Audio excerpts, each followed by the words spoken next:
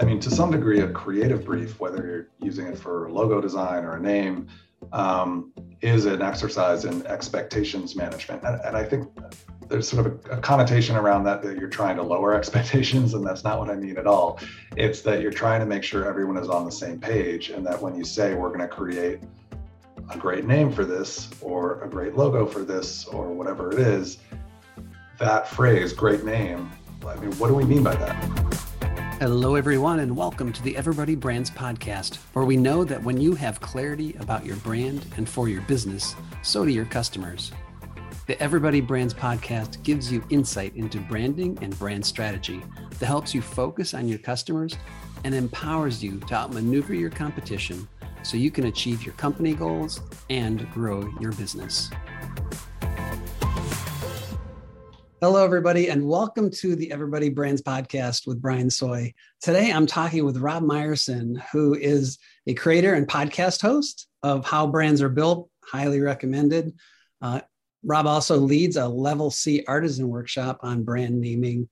He's the principal of the branding agency Heirloom, and most importantly, right now, he is the author of the new book called Brand Naming, the complete guide to creating a name for your company, product, or service.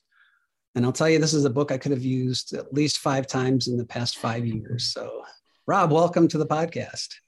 Thanks, Brian. Thanks for having me. It's good to be here. Sure. So, what compelled you to write a book? Yeah, good question, because it was a significant undertaking. Probably bit off. Well, I didn't bite off more than I could chew. I guess the right metaphor is my eyes were bigger than my stomach. I set out to write this, I suppose. I'm going to steal a line from Alina Wheeler, who wrote Designing Brand Identity. And I had the chance to interview her on my podcast, and I've gotten to know her pretty well. When I asked her that question, she said, basically what you just said, that it was the book she wanted on her shelf. And that's kind of how I felt. There are a couple other books about naming. They're all good. They have their strengths. But having looked through those and having done naming for over 15 years, I always felt that there were some significant things missing from anything, not just books, but any written articulation of how naming is done that I had ever seen. And so it was sort of just, I don't want to call it frustration, but it was more bewilderment. Just why has nobody documented this? And I felt like, well, I've done this enough times now, and I've done it in different places, different parts of the world, different agencies, in-house at HP to see how it's done, and I can document it. And so I just started writing it down. And I think that's when, before I knew it, I thought, oh, this is the outline for a book. And that's where it came from. And it's really an excellent, let's just say outline, expanded outline as I read through it. Yeah, I saw. I wish I could have, just some other insights I would have had, because I name as I was thinking back through it. I mean, I design fonts, so over the past 25 years, I've named typefaces. I've trademarked some of them. Yeah. We'll go through naming projects for our clients from time to time, but even at that, a client will say, "Hey, I want to," like one of our clients is launching an all green, all electric lawn mowing service. And he was like, let's just start a new company. I'm like, whoa. Let's prototype this first. We'll come up with a name for it. And then we'll just see if there's interest in the market, which we did some research. But the naming part of it, I went through, like all the obvious ones seemed taken. Then I went to the less obvious ones. Those were taken. Yeah. And we did settle on one. It's called Green Living Lawn Care. It ties in with his idea of outdoor living for his parent company. So it was a nice tie-in too, because we were able to extend his outdoor living brand a little bit. Great. Yeah, it's, that experience that you just mentioned of feeling like every name is taken.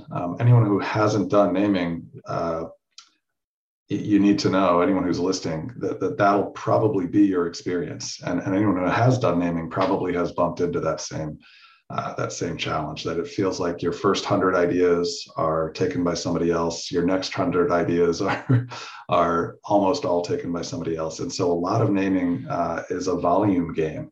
And I say a couple times through the book, I quote Amanda C. Peterson, the former head of naming at Google, who said that we're looking for quality through quantity. And that's really how I think of it. We have to come up with hundreds, sometimes even over 1,000 name ideas to then start to whittle those down and find that one sort of needle in the haystack that ends up being the final name. Yeah, and I concur completely with that experience, because our last big naming project, which we completed last year, I mean, we went back with revision after revision after revision. And the funny thing is, the name they ended up settling on is the one I wrote down in our initial, not even discovery meeting, the sales meeting I had with them. As they're describing the process, I'm doing the business development. I'm listening. I reached over, lifted up the sheet of paper, and wrote down a word, put the paper back down, and then just saved that for the process. And it made it. That's shocking. Yeah, that's great. That's crazy. Well, it rarely goes that way. It often, that first idea that feels almost too good to be true often is too good to be true from a legal standpoint. And that if you thought of it quickly, somebody else probably did too, and they may have registered a trademark or something like that. So that happens quite a bit. And that's why so much of this book is, you said it's a sort of an expanded outline. I mean, it's almost like a procedural, like a step-by-step how naming should be done, or how it is done by professional namers. And so a big part of that, and maybe more than you might expect if you haven't done naming, is looking at the legal implications of your different ideas. I'm not a lawyer, and namers don't have to be lawyers, but they do need at least a decent understanding of how trademark law works and how to check whether or not a name is going to be available from a legal standpoint. And when you're talking about naming, you're usually looking for something, 3 to 20 letters long, and there's only 26 letters in the alphabet. So it's like, it seems like there's only so many ways to solve this. And yet when you start doing naming, you realize that adds up quickly, and it starts to feel like there's an infinite number of possibilities. So I really enjoy that aspect of it. Right. And just, not trying to give away anything from the book too much, but you had some really fascinating diagrammatic approaches to doing the naming, to doing the meaning behind the names. I wouldn't call them flow charts, but more like circles of influence and meaning around those. So again, if you're thinking about doing naming for anything, a product, a program, I really recommend Brand Naming, Rob's new book, because it really is a complete guide. You get into things, again, that I've discovered along the way. Like if I would have had your book as a guide, it would be like, okay, here we're going through step 4, and we're going to do this now. Yeah. Thank you. Yeah.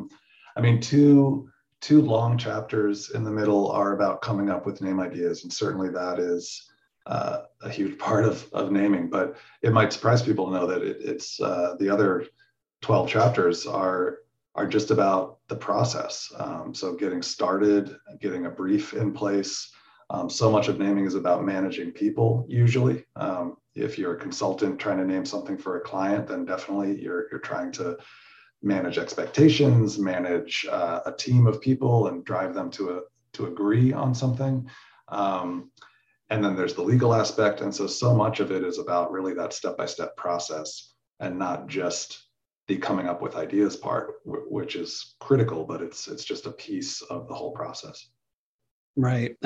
You use the phrase in there that I use all the time. So much of what we do is, design professionals, brand professionals, is manage expectations. Yeah. Yeah. And that happens at a couple of different steps. So, the entire, to some degree, a creative brief, whether you're using it for logo design or a name, is an exercise in expectations management. And I think there's sort of a connotation around that you're trying to lower expectations, and that's not what I mean at all. It's that you're trying to make sure everyone is on the same page, and that when you say we're going to create a great name for this, or a great logo for this, or whatever it is, that phrase, great name, what do we mean by that? Like, what do we want this name to be like in sort of broad brushstrokes? Are we looking for real English words? Are we looking for something entirely made up? Should it express a certain idea? Should it have a certain kind of tone or personality to it? And to the degree that you can agree on some of those things, get them documented, get everybody who's involved, critical stakeholders, decision makers, people with veto power, get them all to look at that and agree. That's the kind of expectation setting, for lack of a better phrase, that's really critical, because it gets everyone pointed in the same direction, and it prevents kind of a worst case scenario, which is getting all the way through the naming process, presenting your ideas, presenting your ideas, and then finding that somebody important felt like you were kind of off the mark entirely, that they thought some other kind of name or names that express some other idea were really what you should have been looking for. So there's that. Another piece of the expectations game is, and there's a long chapter that really dives into this, is when you're presenting your ideas for the first time. And that is kind of a moment of truth, I call it in the book, because it's the first time you're sharing the creative work. And any creative professional, has experienced the sort of dread of walking into a room and sharing those ideas for the first time, but also the exhilaration of it, especially when it goes well. But there are a lot of things you can do to ensure that those ideas are received the way you want them to be.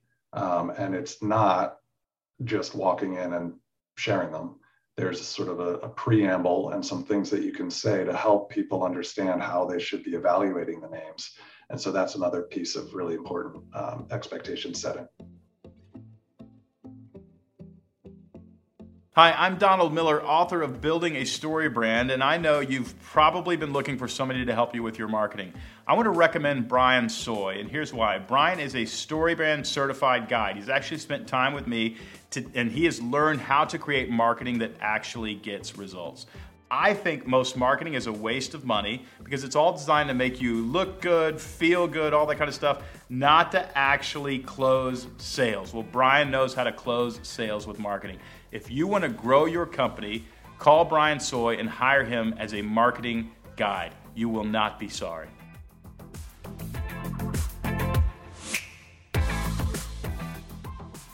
I've also found that in kind of the precursor conversations and meetings that lead up to that presentation is to use some of the words that may be part of the name.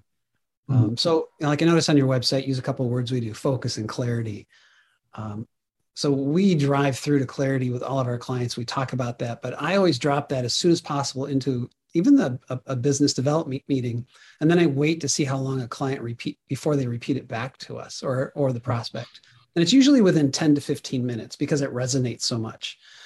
So we've done that too, picking up on, what's a word that the client may use a lot that may be relevant to the name. So I just call it foreshadowing. So you're kind of priming them in advance to hear, using a little bit of the, neurolinguistics that we can use, and again, that whole idea of neurolinguistics, I think kind of just leads into this next idea is like, can a brand name influence buying decisions? Yeah. Well, absolutely. I don't think I would have probably ended up writing the book if I didn't believe that was true. And yeah, I mean, we can talk a lot about kind of why I think names are important, but it's funny. A lot of people cite the line from Romeo and Juliet when they try to answer a question like this, or when they think about names. It's the, what's in a name? A rose by any other name would smell as sweet. I'm sure I just butchered it, but that idea. And it's funny because a lot of people, I think, take that to mean that the name doesn't matter. But if you think about, even if you think about it in the context of Romeo and Juliet, right, they end up dying at the end of the story, basically because of their last names. And so no matter what Juliet said, she ends up, and I think even when she says that, implicitly recognizes the power that names have. Now, those are, that's a very non-business kind of situation, but the truth is, if you called a rose something else, while it wouldn't change the underlying properties of that flower and what it smells like, it would change our perceptions of it. And our perceptions are what end up mattering. And that's so much of what branding is, and naming, fits into that as well. Yeah, you wrote perceptions influence and determine how we experience the world, which I thought was just a great point up front in the book there, because it's how we evaluate the value and meaning that brands have for us. Yeah, and it's the reason, I mentioned in the beginning, it's the reason that Antarctic toothfish, which sounds disgusting, was renamed to mahi mahi to make it sound, or sorry, to Chilean sea bass, to try to make it sound more appetizing, which worked. So I think everyone, you think about it in your everyday life. If you think about it enough, you start to recognize that, yeah, what you call something can impact whether you expect to enjoy it or not, or kind of what you think of it. Mm-hmm. Yeah, this hits me when we're registering domain names, because I've been developing websites since mid 80s, like forever, and registering domain names. And so I've gone through several registrars, and the one in my mind and my experience works the best is called Namecheap. Yeah, I've used that one. And just they give you so much control. We can share access with clients. But when I have to tell a client, I always have to preface it with, this company has the worst name ever, but it's the and so I feel like I'm always having to explain their name choice. But yeah. But it's really, it's not only they're not exactly always the least expensive, but right. It's just, they have such value. So I just keep thinking, oh, I wish they would change their name so I didn't have to explain it away every time. Right. Yeah, no, because it has some negative connotations, but certainly to some audiences, that's exactly what they're looking for, right? Just give me the cheapest option. So I see how they landed there, but you're right. These names that are more descriptive, like Namecheap, tend to box companies in. And so now that you mention it, I would not be surprised if that company ends up changing the name at some point and rebranding. We'll send them the podcast. Yeah, I'm happy to come up with ideas, Namecheap.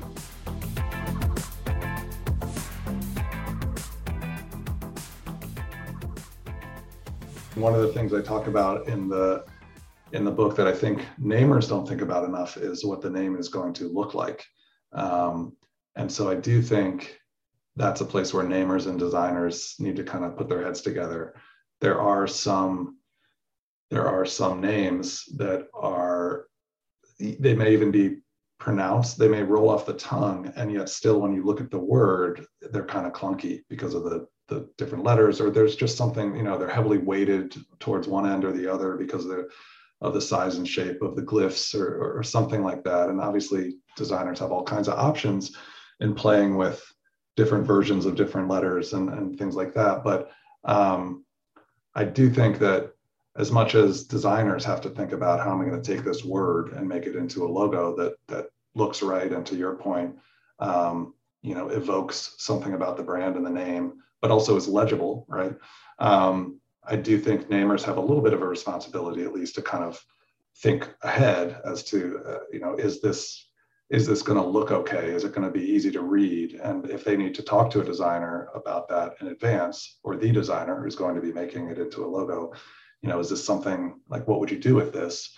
I do think that's something that needs to be considered, not just the sound of a name, but the look of it as well. Mm-hmm. No, completely agree. And for us, at least for me, it's never been separate. It's like the name and the logo have to work together. Yeah.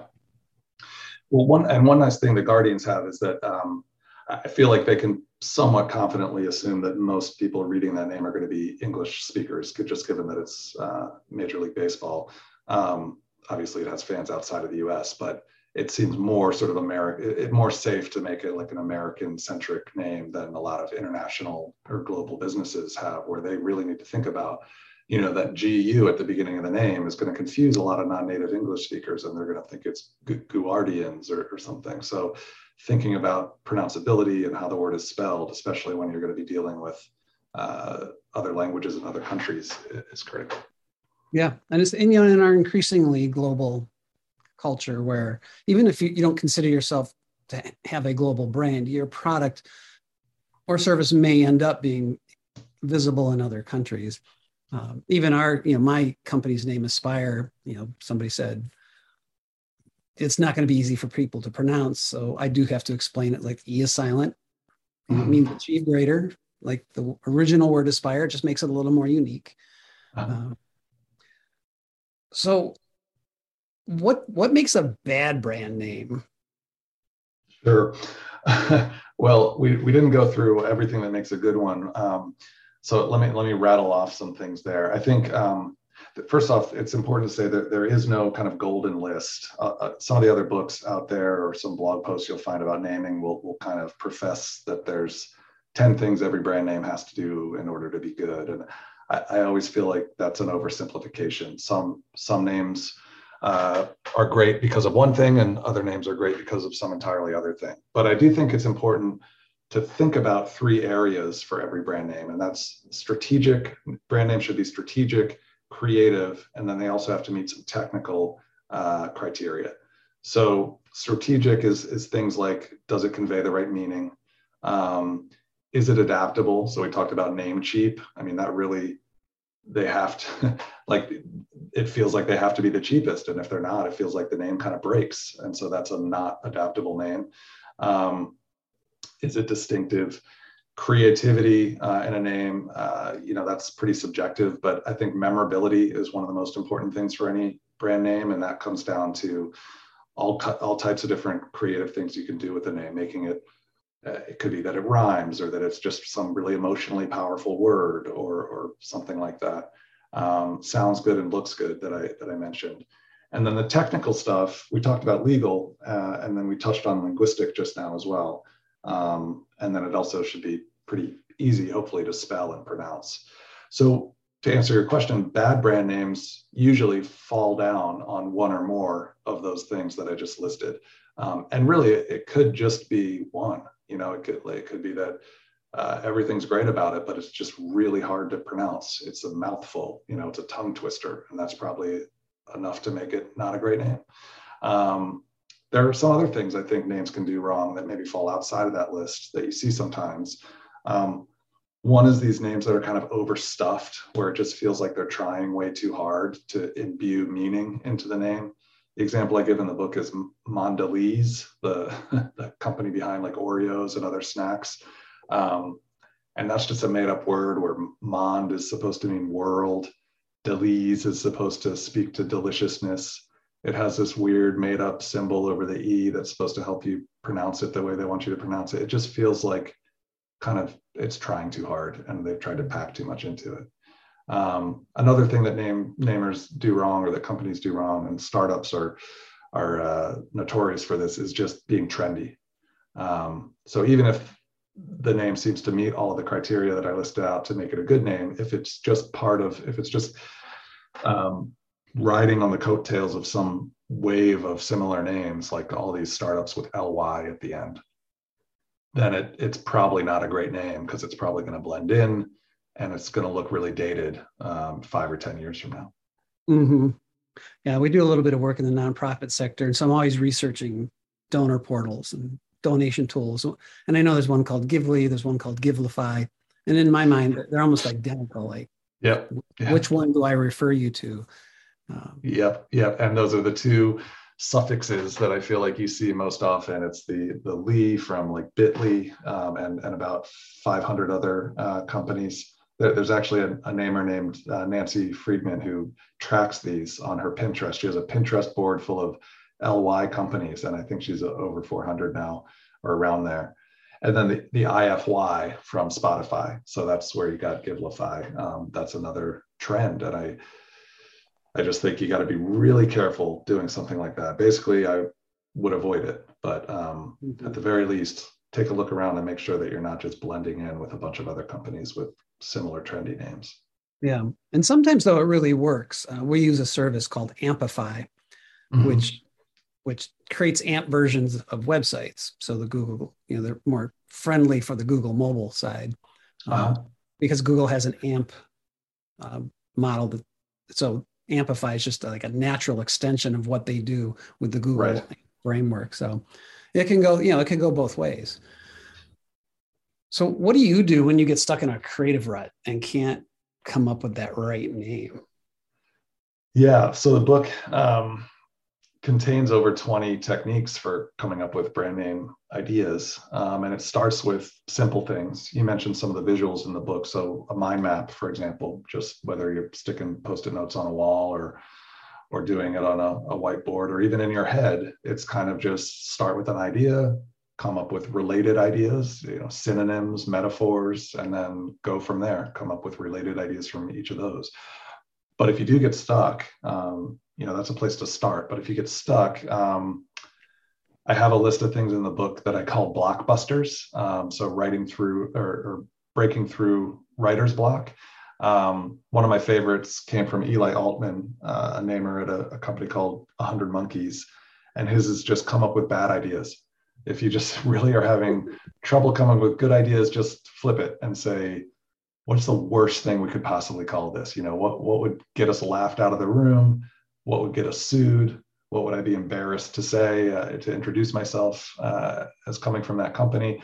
And just have fun with it. Come up with a few dozen terrible ideas. And, it's partly just for fun, but it sometimes it kind of gets the creative juices flowing in kind of a strange way.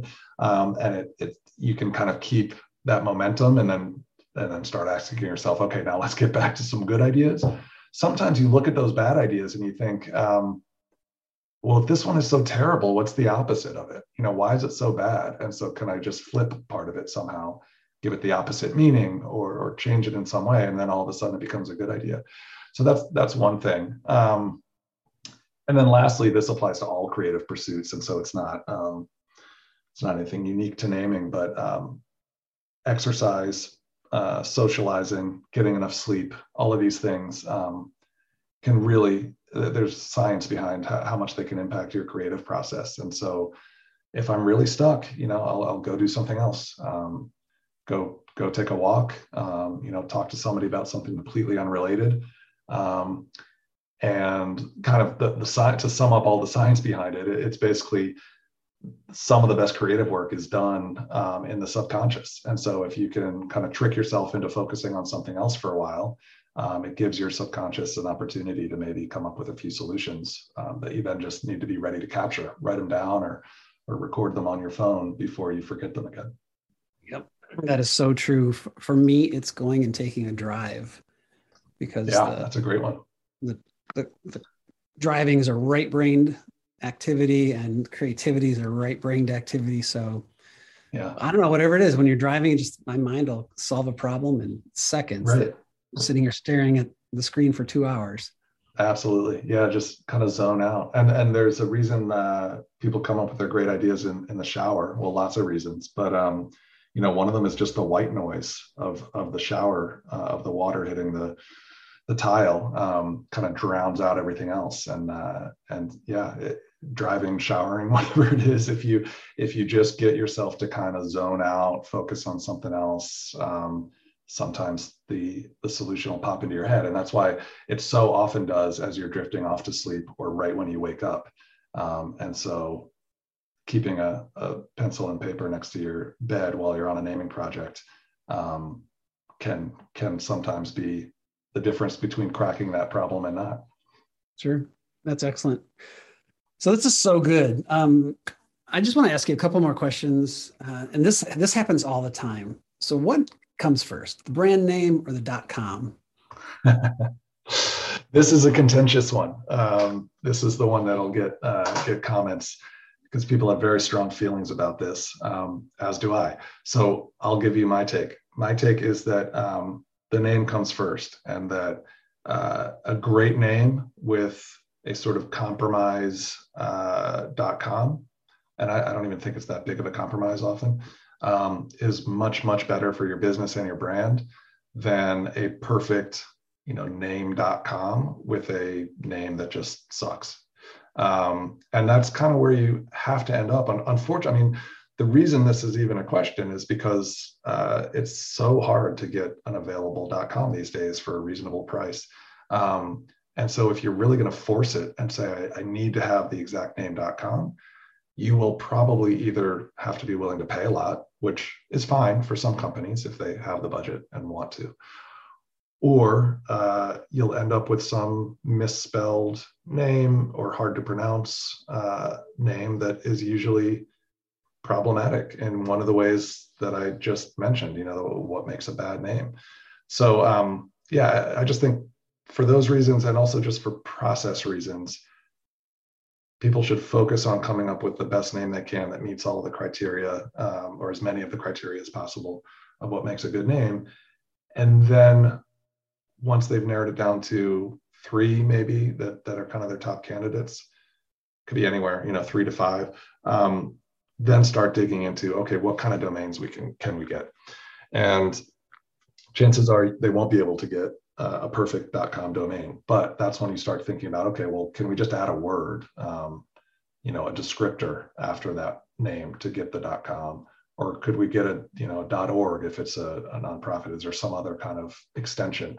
And so I list a bunch of different ways of kind of solving that in the book, because I think it really is important to get the best brand name you can before you really find that domain. Yeah, no, I agree 100%. Although I wanted to change my company name, and I wasn't going to change it unless I got the domain name. Mm-hmm, mm-hmm. Yeah. I mean, I think that's fair. And I think, I don't want to overstate the case. I've had plenty of times where I've advised clients, okay, you're down to these 5 names that you love. All of them appear to be legally available. We've checked them linguistically. Now let's look at domains. And sometimes it's a big influencer. Sometimes they can get the exact.com for one of them, maybe for $1,000, and the others are just unavailable. And I would never let sort of any one factor make the decision, because I think you have to weigh all the different factors. But that, depending on the client, depending on the business, that can be a really significant driver. And so they may choose that name as a result. And I do think there are some industries and businesses where it does make more sense. I mean, if you're launching a streaming platform, along like an HBO Max or something like that, then yeah, maybe I've heard it argued that it's more important to have the exact.com. And I think maybe that's true versus some B2B, tile manufacturer. Then they can just put tile at the end of the name, and I think they'll be fine. Mm-hmm. So last question before we close. So I've got a naming project I need to do, but I have a short amount of time. What 5 key things should I look for in your book, Brand Naming? Yeah, let's see. I'll count here and see if I have 5. I think the first, we've talked about a lot of these, so I'm going to do a little review here. The first is just the power of language and the fact that names can make a difference. I think I go over that in some detail in the book, and I think it's just important. Even if you are already a believer, there will be other people that you'll probably have to convince, why are we spending so much time or money or energy looking for a great name? And so understanding that names can make a difference and why is one, maybe the first thing. The second is not skipping or kind of glossing over the brief. A lot of people like to just jump into, their first few ideas. And sometimes teams will just start emailing each other, like, here's an idea, what's a good idea for the company name or the product name? And then you just get into this sort of generation immediately. But it's important to get that brief written down first and to get it agreed on.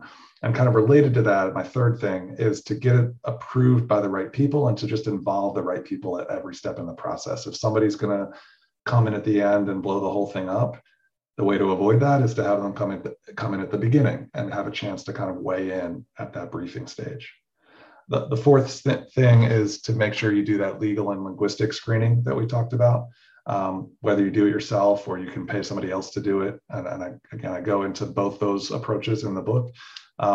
That's something that cannot be skipped or should not be skipped. And then the last one, the fifth thing, which we did talk about, is just remembering that naming is as much about psychology as it is about creativity.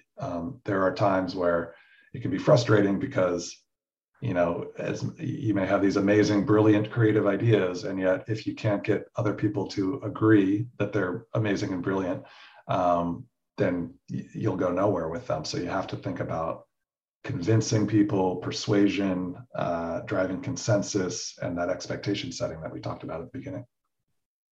Yeah, great. I'll make sure I capture those 5 in our show notes because. Oh, great. Right. So I seem to recall you had a website for the book. You've got your own website. What's the best way for people to get in touch with you and buy? Yeah. Well, I guess the easiest thing for anything I'm doing is just robmeyerson.com. And from there, you can get to the book, you can get to my company Heirloom, you can get to my blog and podcast, How Brands Are Built. If you just want to, well, the book's for sale, so you can find it on Amazon. But you can also go to brandnamingbook.com if you just want to learn a little bit more about it, and maybe see some excerpts and things like that. Yeah, great. Well, we'll capture all those in the show notes. Rob, thanks so much for your time today and for your wisdom and insight and helping us figure out this whole brand naming process. Thanks so much for inviting me, Brian. It's been a pleasure. Many people struggle to create customers that build their brand and sustain their business. If this podcast helps you outmaneuver your competition and gain new customers, please open your podcast app and leave a 5-star review so more people can discover and listen to the experts and insights we share. Music from this episode is the track Wrong by Dan Hennig, found on youtube.com/audiolibrary/music.